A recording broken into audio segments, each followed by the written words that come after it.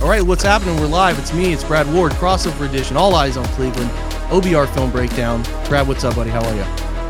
I'm good, Jake. How are you, man? This is an interesting week here. We're going to find out what's going on at quarterback here and play an interesting game in Indianapolis, try to stack 2 wins together here.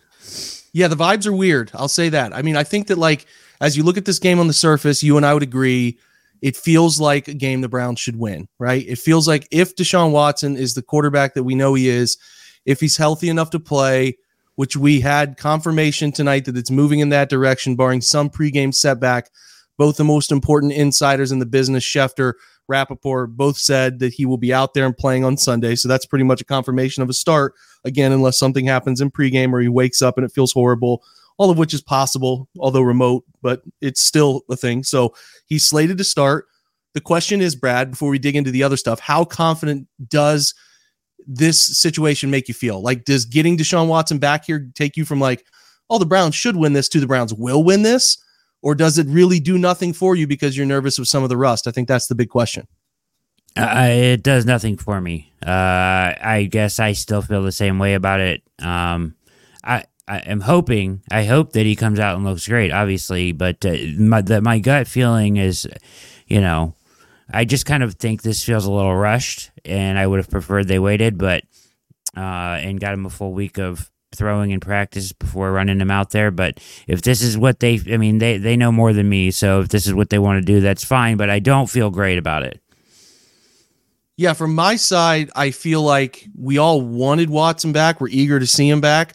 But now that he's there and it's landed, it's like, okay, like you said, Brad, did they rush this thing? But again, I feel like it was like out of nowhere and then boom, it all came together. And they said that they'd been laying breadcrumbs about it could happen today. It could happen tomorrow. It could happen Friday. It could happen 2 weeks from now. We don't know. And so it arrived, right? Once you get healthy, the swelling and the tears kind of heal themselves. It does lend to like, oh, I feel normal. I feel just like when any sprain in your life happens, it heals and then you're good to go. So that's the thought here. The thing for me is like, okay, getting a guy off of a shoulder injury as a quarterback, that's always something. It's honestly relatable to me, Brad, of when Watson came back from the 12-game suspension, where I'm like, I'm just kind of like nervous energy about it. Can he protect himself? Because at times in the first 3 games, he was taking unnecessary hits of his own doing, right?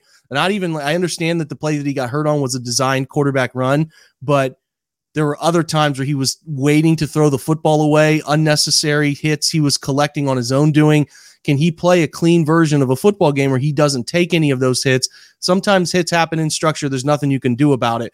But can he play a game where he doesn't generate unnecessary hits, keep that shoulder clean? Because if you get average Deshaun Watson, which is what we just sort of need him to be, that's a significant upgrade from the last 2 starting weeks of quarterbacks, right? There's no doubt about that. But you also, like you said, Brad, you have that nervousness of, at any moment a shoulder could go awry, and you feel like there's always some of that going on. But I feel like they've done a lot of diligence into now, once they identified it, although late, they identified it, figured it out, and I think they know the prognosis going forward for how to keep it right.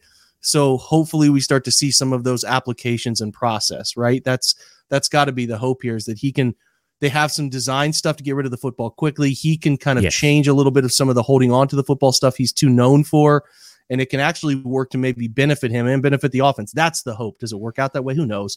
But that would be the hope here, is that it can help Watson, speed up the mental side of it, play on time, play on schedule, and help him help himself.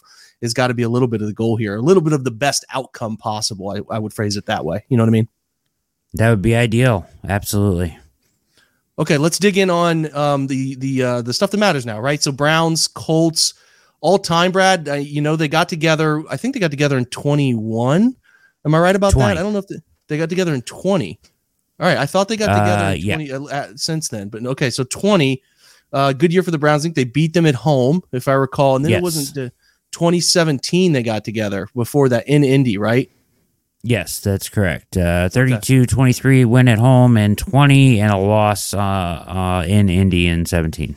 It's kind of ironic that these two teams reside in the AFC, And the Colts haven't been winning that division very often. I mean, they a little bit here and there since Luck retired, but they don't see each other that much. It feels like there's some teams we see from other divisions every season. It's almost locked into it, right? But you don't see the Colts all too often, which is kind of strange. Maybe that becomes a bit more of a thing here. As Richardson gets better and better, maybe the Browns take a step in the division and you can start seeing these two teams run into each other often. What's the all-time series? I have to think it's not very good because of the Manning era where they dominated. It's actually 15-15. So, wow. Yeah, so they're square. Indy's won 3 of the last 4. Interesting note, that 2017 game was Jacoby Brissett beating the Browns. That's right. Now I recall that. That was when, those luck years came out of nowhere, right? The injuries, and then all of a sudden the retirement that followed the injury. So, yeah, I remember that, Jacoby. I remember it well. Okay, and I think Anthony Walker, if I recall, in 2020 played a pretty good game against the Browns. I can't totally remember the stats, but I remember Walker having a pretty good one. All right, so weather is going to be strange because it is indoors, but they're keeping the roof open. So we gave the weatherman Andrew Spade the week off. So walk us through a little bit. I think it's going to be chillier than you would expect for them to open up the roof of that thing. Yeah, it's like a high of 58. There's been some crying or, complaining from the Indy crowd, I think, that the roof is going to be open, but Irsay has put his foot down. He said, roof open, window close. So one end is, I guess, openable via windows. Those will be closed, but the roof will be open, which is, boy, wouldn't that be amazing to have those options? It would be really amazing to have those options. And I think that is one stadium, having been there, visited myself, that I would copy paste in Cleveland. Yep. That thing is beautiful. So well done. Yep. Agreed. And then, just to throw this on top of it, they will be wearing their Indiana Knights jerseys, Jake. What do you think of those, Brad? I think they look like Duke. They do. Very college feel. Yeah, I don't know. So I forget if it was a girlfriend when I was younger that told me not to wear black with blue. I don't know. Or my mom. Somebody told me not to wear black with blue when I was younger, but I guess you're allowed to do it now. I don't know. Their blue and black doesn't look that great together. I kind of like the white and blue better. I wish they maybe would have leaned into maybe like an all white like the Browns did. The black helmets look funny. Yeah, I think that maybe because they have an all white edition of their uniforms, right? Their road stuff is all white. Maybe if they did like an all blue with a blue helmet instead, maybe like a true blue. I know they do like their Color Rush uniforms were all blue, but the helmet was still white. So I don't know. Maybe if they dipped their toes back into some of that, or maybe if they went vintage with like the blue face mask back in the early Manning era days. Yeah. Colts don't have a ton of exciting options with the jerseys. They don't really have like a third color. They have 2 colors, right? So the Browns can obviously mix in white with their orange and brown. The Colts have blue and white. And it's like now they introduce black. And it's one thing I hate with uniforms is when, and this is a bigger college thing I talk to some people about sometimes, when teams just go using black for the sake of using black. Like that doesn't work for every team. And this is an example of it. Just you're trying too hard to have an alternate. It doesn't look good. Now, I think it will juxtapose well with the Browns. This is my favorite Browns combination, one that they do not wear very often, which drives me crazy because it is like the nostalgia supreme, man. The all white with the orange helmet. It's my favorite traditional Browns look, and it'll look, I think what I'm saying is on TV, it'll look a little better than what we're anticipating from the Colts, just general uniform choice here. I actually am kind of thinking it's going to look good on TV, but yeah, don't just throw black into your uniforms to do it. Like that's just it's not a good look. I've seen trying to think of one that I saw like Kansas recently. That's a team that's got blue, and now Kansas introduces red into their stuff, but they're more blue and white, and they had an all black Kansas uniform football wise. I'm like, that's just forced. That doesn't look good. And people just like to do it. So count that in. Yeah, I agree. All right, for coverage, this one, it looks like, is this a CBS game or is this Fox? I can't remember. It was CBS, right? It's CBS. So we're back to Spiro Didis, Adam Archuleta, and Aditi Kinkawala. Yep. So a familiar group there for sure. Very familiar with them and their work. Yeah.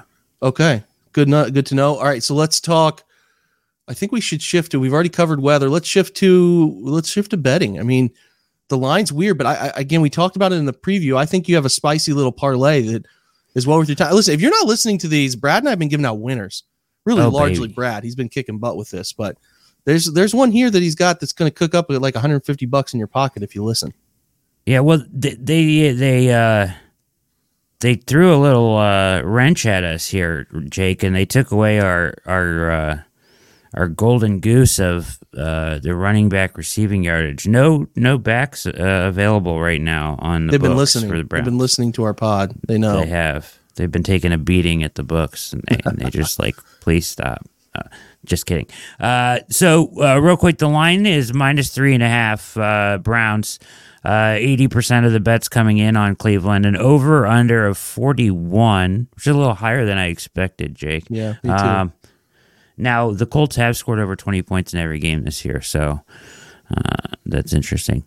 But so here we go, right? We hit the Cooper last week, right? I think we go right back to the well there. I've got Cooper over 62.5 yards, and I'm going to pair that with his reception number, which seems low at 4.5 catches. Mm-hmm. So I'm going to go over 4.5 catches. Okay? Okay. This is the first section of our little parlay here. Now, you can play these straight, or you can play them in a parlay, however you want. Do your thing. Elijah Moore, I think he gets over 3.5 receptions. That's where the line is. I'm going there too. Okay. We talked about this one.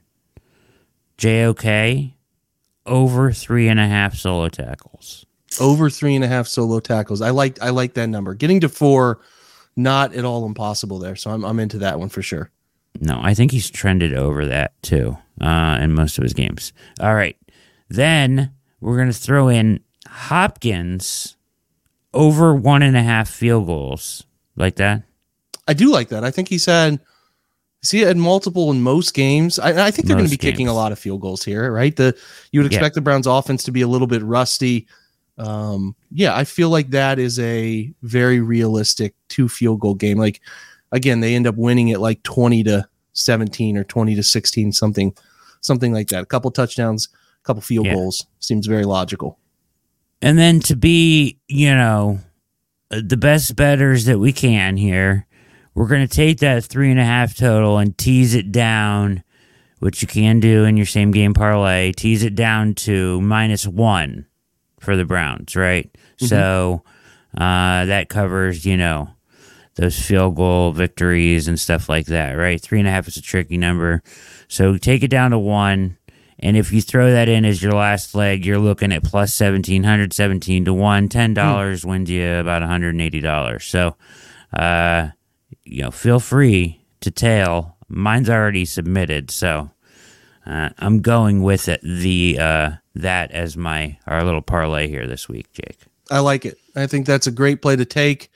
I don't know that there's anything else to really cover here. I think that we try to give out one winner. That's the angle, and I think you gave out a pretty good one there. So we like to hit that. But if there are any others, Brad, finish up with that before we take a break. No, I just wanted. Do you want to hit officials on the front side of this or on the back? Let's hit it on the back. We're going to take a break, come back, talk officials, talk how the Browns get a win here, then send you on your jolly way here into your Sunday, whatever your list is to do before we get to the start of this one. So, okay, so we're trying to get better with. We've done the gambling for a while, but the officiating crews, I think, are something that play a way bigger part in NFL Sundays than we think. And there are a bunch of smart people out there who cover this stuff, Brad. And we wanted to give a chance to just talk through a couple key, go through who the head referee is, but then talk through some either highlights, lowlights, or tendencies that these guys have. So I know you've done the homework on this. Fill us in on, I think, what is it? Is it Sean Smith who's running this one? Yeah, Sean Smith.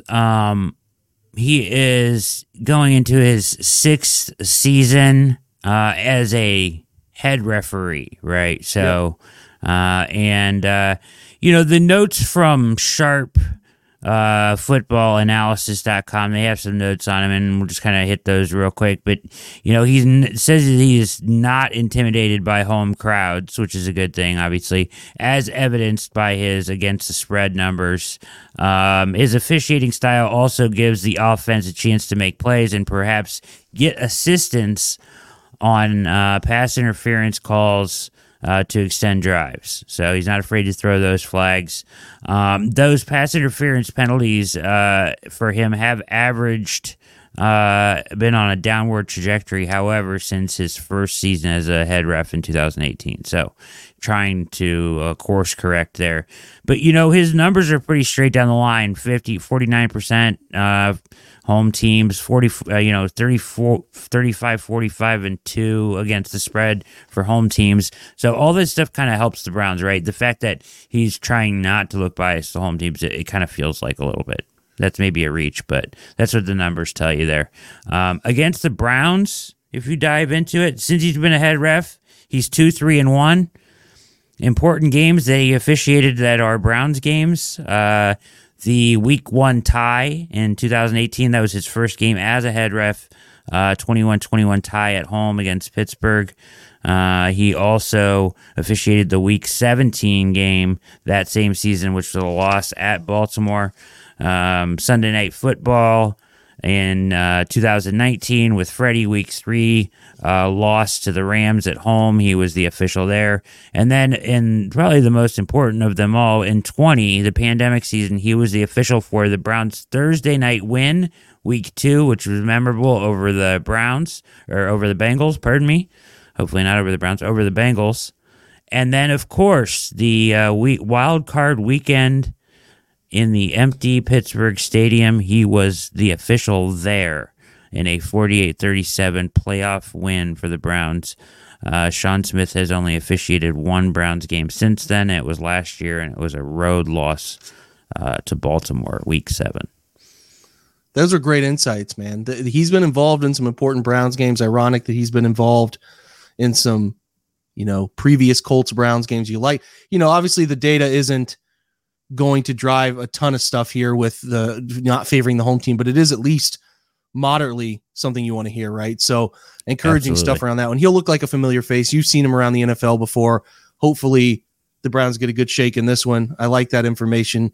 I like that he's been around Stefanski a little bit. So obviously that should all help in some way, shape, or form. We'll hopefully see that come to fruition here on Sunday. So Brad, the big question as we close here is really just simple. We're not going to do 3 keys anymore. I think we just need to hit on a simple question. How do the Browns get it done, right? Like, how do they go into Indianapolis and get a win? Like, what has to happen on both sides of the ball to get a win, in your opinion?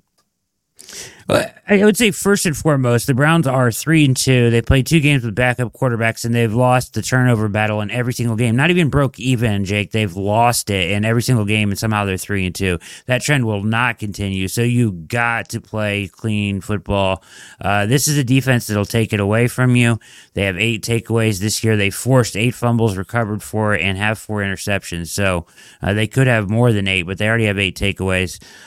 They do kind of seek the turnover. So Browns really need to protect the ball here and play clean. Don't shoot yourself in the foot. You'd love to see them replicate the run game that they got going last week, but this Indianapolis team has a couple rookie corners that can be exploited. Cooper even commented on it. And then you'd love to see this defense try to make them one-dimensional, right? Zach Moss, Taylor, those are the guys. Pittman, of course, is a good receiver, but if you're looking at what they do best, they run the ball best. Now, their offensive line is banged up. Their defensive line is banged up. They've got a lot going on over there. So, I would like to try to get off to a fast start and make them one-dimensional, obviously, on defense, because, you'd like to be able to get after Minshew. Yeah, all very well stated. I think that, again, the 2 running back stuff with Moss and Taylor, they're 2 most talented. I think you would agree with me, Brad. The 2 most talented weapons that they have on offense are both running backs. Yeah. I think when I think of how you have to beat the Colts offense, it comes down to pressuring Minshew. Now, the Colts will try to get the football out of his hands as quickly as possible. That will be the goal through, beating specific zone. They love to play teams that play zone coverages. The question is, the Browns like to play more man than just about anyone other than the Vikings. They're kind of right there with each other. Vikings like to do more cover 0 blitzing and getting Flores crazy. But the Browns will play a ton of man. The goal here, and you heard Stefanski talk about that this week when he spoke on how he encouraged the scout team to play a very specific way, right? Yep. It was driven on getting the football out quick to get the defense ready for this. So the goal for the Colts will be to put Browns defenders in conflict with RPO stuff as often as they possibly can. So how do the Browns combat that? Do they go with man-to-man? What do they do with left to right motion movers, right? Those last-second jet fly sweep guys. How do they handle that? How do they handle those conflict, like I said, the conflict situations? Are they going to be sticky, meaning you're going to force the give and play your trust your front to handle the run game? That's important to see what is going to unfold early there. If they're able to do that and make Minshew hand it off, that's a good outcome. If they force Minshew to throw, they have to make him throw, like hold on to it, just like they did with Purdy. Funnel things, make him hold on to it a beat longer than he's comfortable, and he will make mistakes. It was all over the Jacksonville tape. He will make mistakes. So, he wants to get it out quick. The Colts are probably working a ton of quick route man beaters to combat that. Double moves, pivots, whips, things they think will give them an advantage, rub routes. You'll see a lot of mesh. You'll see a lot of those shallow crossers. They're going to do stuff to handle that. How do the Browns handle that? Because they're going to be playing a lot of man. The Colts don't have a ton of wide receiver weapons, but Josh Downs, Michael Pittman, we'll see if Alex Pierce plays. Those two at least are very competent, right? Mm-hmm. And then they have the Isaiah McKenzie, who's brought over from Buffalo during the offseason. We'll see. I just if you see Minshew holding onto the ball longer than he wants to, the Browns' ability to play the RPO stuff without committing an extra man into the box, forcing the give and being able to handle the run game, that's what's going to tell you the tale early. On the other side of the ball, it's how well do they run it. You're missing Grover Stewart. You have a chance here to make them pay for missing one of the best run defenders in the NFL. So if they can find some consistent pass to running the football, can get some really strong run game efficiency, which I thought they had a nice uptick in against the 49ers, staying ahead of the sticks, it'll be a good situation. I don't, because of Watson's shoulder, I don't expect a ton of downfield throwing, shot throws. They could have a few sprinkled in, but I wouldn't be surprised if those were off. I'm expecting an inconsistent pass game. So can they find 4 drives, right? Can you create 4 drives that turn into points? Yep. If they can find 4 drives that turn into points, like I said, 2 touchdowns, 2 field goals is the number to me, Brad. Get to 20, right? The Colts have gotten to 20 every week. Well, the Baltimore game was kind of one of the weirder outcome games ever. The Matt gave 50-yard kicks. They had 20 points because of garbage time against the Jags. So they're not some juggernaut offensively. If the Browns can get to 20, 2 touchdown drives, maybe get a short field, win the turnover battle, because they haven't done that this year, really. You can do that. You can put yourself in a real position to get to 20 and win that game with 20 and something under 17. The defense should still be stellar in this one. We'll see if the Colts have any sort of wrinkles up their sleeve here to confuse the Browns. I don't know that the Browns will come out with the exact same game plan. I wouldn't expect that. I do expect a decent amount of man coverage, but maybe not a ton. I just am going to be very curious about how they position defenders to take away some of those quick throws the Colts and Steichen like to use, because Steichen was obviously connected with Philly the year before when they did the inter squads with the Browns. So he knows the Browns fairly well, and he knows Schwartz a little bit. So we'll see. It should be interesting. I think if the Colts get into 20 points, I'll be pretty disappointed. The Browns could still win 24-20, something like that. I just don't think they should get into the 20-point number, and the Browns have to find a way to get there. So to me, if you can run the football on offense, take advantage of some advantageous throwing situations that you can create for your quarterback, don't put the burden on his shoulders, and on defense, take away the quick throwing options, make Minshew have to hold on to it, process, read, and throw accurately on deeper downfield developing concepts. You have a real chance to beat him that way, because you're going to create him being panicked, turnover-worthy plays, sacks, fumbles, all the good stuff. So Browns should overwhelm them up front. They have the more talented unit. Obviously, Braden Smith being out is a big loss for them. Blake Freeland steps in. So just a lot of things pointing in the Browns' direction, but you got to take care of it. You got to do what you're supposed to do. Hold up your end of the bargain.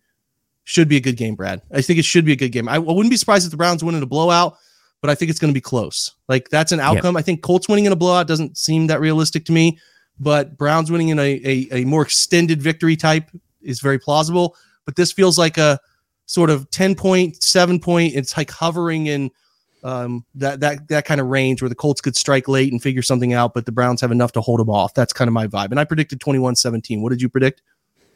I forget. I think 23-17, something like that. 24-17.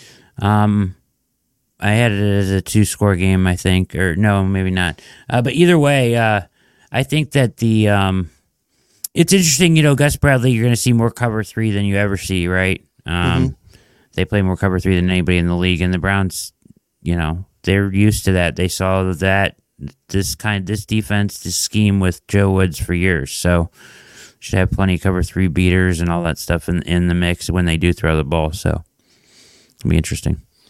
It's right there for them to take, Brad. It's a game they need. Get to 4-2. Feel good about yourself coming back for the Cardinals. Have a chance to go to, when they're actually before that going to Seattle. Again, a winnable game in Seattle. Then you come home for the Cardinals. A stretch of 3 games, you have a real chance to win. Be favored in 2 of them. We'll see what it looks like in Seattle, but they got to handle business. Be a grown-up NFL team. Handle business on the road. That's all I got. Anything before we go, Brad? That's it, man. They got to stack wins here if you're going to make some progress in the season. So it's got to happen now. Beat the teams you're supposed to beat. This is a team that you were supposed to beat, especially given the surrounding elements where the Colts are and the drama they've dealt with and sort of where they're at as an organization right now. Got to get this win.